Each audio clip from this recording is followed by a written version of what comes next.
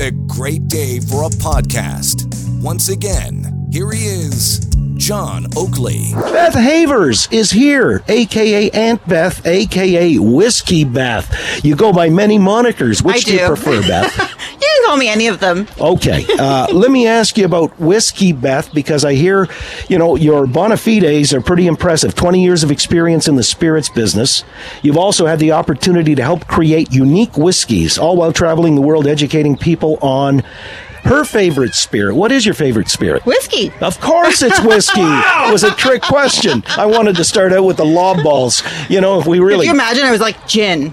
Well, exactly. I'd say you're a poser. Yeah, you're a fake fraud. Get rid of her. Bring in the real Beth Havers. So how did you get into the whiskey business? I think the whiskey business, it actually happened just by accident. I was living in Scotland in the early 2000s and really got into drinking whiskey there, as you would.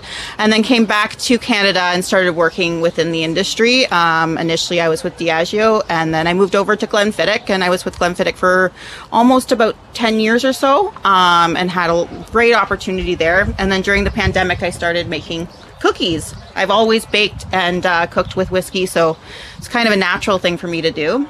And as everyone was baking their sourdough, I was just making my recipes with a little special twist. Whiskey cookies. Whiskey cookies. Sorry. Honestly, they're very delicious. The whiskey just really helps add some depth of flavor and character to it. Helps bring moisture, and they're quite unique. What whiskey do you use? So we use a variety from single malts. We have a partnership with the Singleton, which is a beautiful single malt in Speyside. We also have a smoky single malt. So we make a cookie with Ardbeg. Then we have a Canadian whiskey cookie, of course, with Canadian Club. We also have another one that we're bringing out with Stock and Barrel. We use Jim Beam. I'm trying to think of all the brands now. Row & Co. Irish whiskey, Jameson Irish whiskey. We use Jameson coffee whiskey. You've got it covered. It's interesting because you said you spent some time in Scotland, and I believe it's the law there. You've got to have a wee dram at least once a day before you go to bed or something, isn't it? It really is good for your health. As are the cookies. Okay. But here's the thing, Beth. I've often wondered if, this is a wine kind of question, but you're being in Scotland, Speyside, can you draw a distinction between those whiskeys on your palate very easily? Yeah, especially with the Islay whiskeys, because those are the ones that are traditionally peated, so they have like that smoky characteristic. Right. Then in the Highlands and in Speyside, you're going to get more floral notes, honeyed notes, that sort of thing. They're often more approachable. Lowland whiskeys as well, quite approachable. But yeah, every region has its distinct flavor, which is quite unique. How would you distinguish between, say, the Scottish, especially the single malts, and Irish whiskey, which I'm a big fan of, as well as Kentucky bourbon? They can be, there's similarities within all of them, but Irish whiskey is quite soft, very approachable. It's a great gateway whiskey is what I call it. So it's got that those nice kind of soft approachability to it. Bourbon is sweeter because it's made predominantly of corn. They have a law there. It needs to be 51% corn. So those whiskeys often have a nice sweet kind of component to them. Scotch whiskeys, as I say, they can vary from region to region. And then here in Canada, we have a great whiskey community, and we have a great number of distilleries that are popping up, craft distilleries and that sort of thing. And our style of whiskey is somewhere kind of in between all of it. What I like to say. Right. Got the best of everything. Right. Different grains, I guess, right? Yep. Different grains, just depending on what distillery. A large part of corn, rye as well. What about the barrels now? Because obviously with modernization and technology, they're going to like different kettles, and whether they're metal or what have you in the old day. And some places, I don't have to tell you, would import, say, the bourbon barrels from America, and they would use those as the casks in the Scottish whiskeys, wouldn't they? Actually, everyone uses American oak barrels, like ex-bourbon barrels, because in their laws, bourbon has to be aged in a new barrel every single time. So they have an excess of these barrels, which are then shipped everywhere in the world because they still are giving off great flavor. Because about 80% of the flavor and all of the color is derived from the oak in which it's aged. So bourbon barrels are responsible for about 90% of the barrels that are currently on the market. The rest are coming from the wine industry and fortified wine like sherry, but like you're seeing a lot of red wine casks happening now. You can use a wide variety, but bourbon barrels are the most common just because of sheer availability, and they're made of really nice oak. They are, and sometimes you can taste the oak in the actual product, for sure. The other thing I was very, very fascinated one time having listened to a talk from a spokesperson with Buffalo Trace in Kentucky, and the Pappy Van Winkle line, which is a real premium bourbon.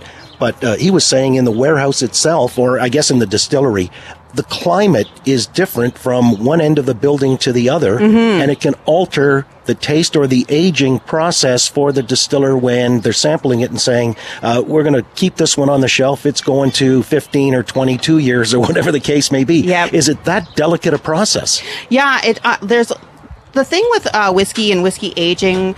It's kind of half science, half magic. Because what happens in that barrel is kind of up to the angels. They call it the angel share that are flying. All the angels that are flying around pilfering whiskey from the barrels. But there's also as it ages, especially in Kentucky, you lose alcohol when it ages. So you're losing your percentage of alcohol. It's going dissipating. In some casks, and in other casks, it actually elevates. They lose the water before they lose the alcohol. So every cask is completely unique, and it's totally up to that master blender to decide what the fortune and fate of that cask will be. Yeah, it's real science, as I can see. And the cadre of younger people coming up, it's even becoming more scientific, isn't it? Oh, yeah. There's tons of technology now involved in whiskey making that was definitely not around, say, 100 years ago. But there's still, like, the passion and in the craft of distilling, I think is really what rings true for everybody who's making whiskey. So I think you kind of have to have both, the science and the passion for it. Well, you're passionate about it, and you're an expert in the field, and you've used your knowledge of whiskey as well as your taste for it in your cooking.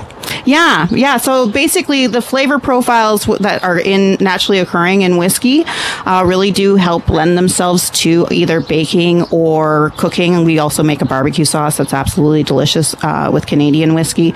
So there's definitely a whole wide range of things that you can make with whiskey. Certain products end up being a little bit better than the others, and those are the recipes that we've gone to, but we certainly have had a lot of failures along the way. Well, it's trial and error. Exactly. Right? Delicious failures, but they end up getting eaten no matter what. There you go. I understand that impulse. And Beth bakes. Beth Havers, a.k.a. Aunt Beth, a.k.a. Whiskey Beth. Really a pleasure to have you join us this afternoon at the Riverdale Farm. Thank you so much for this opportunity. It's been really lovely chatting. I'll bring you over some cookies. Can't hardly wait. Yeah, there you go. Everybody's hanging around for that. Very good. That's a promise. We'll see Absolutely. We'll see you shortly. The wind is a-howling as we continue on live from the Riverdale Farm. It's the Oakley Show on location. Listen to the John Oakley Show live each weekday afternoon from 3 until 6. If you live in the Toronto area, just turn that AM dial to 640 and listen anywhere on Earth 24 hours a day by going to 640toronto.com. Follow on Twitter at AM640Oakley. You've been listening to A Curious Cast. New podcasts and shows are debuting all the time. So check back often to see what's new in the Curious Cast library.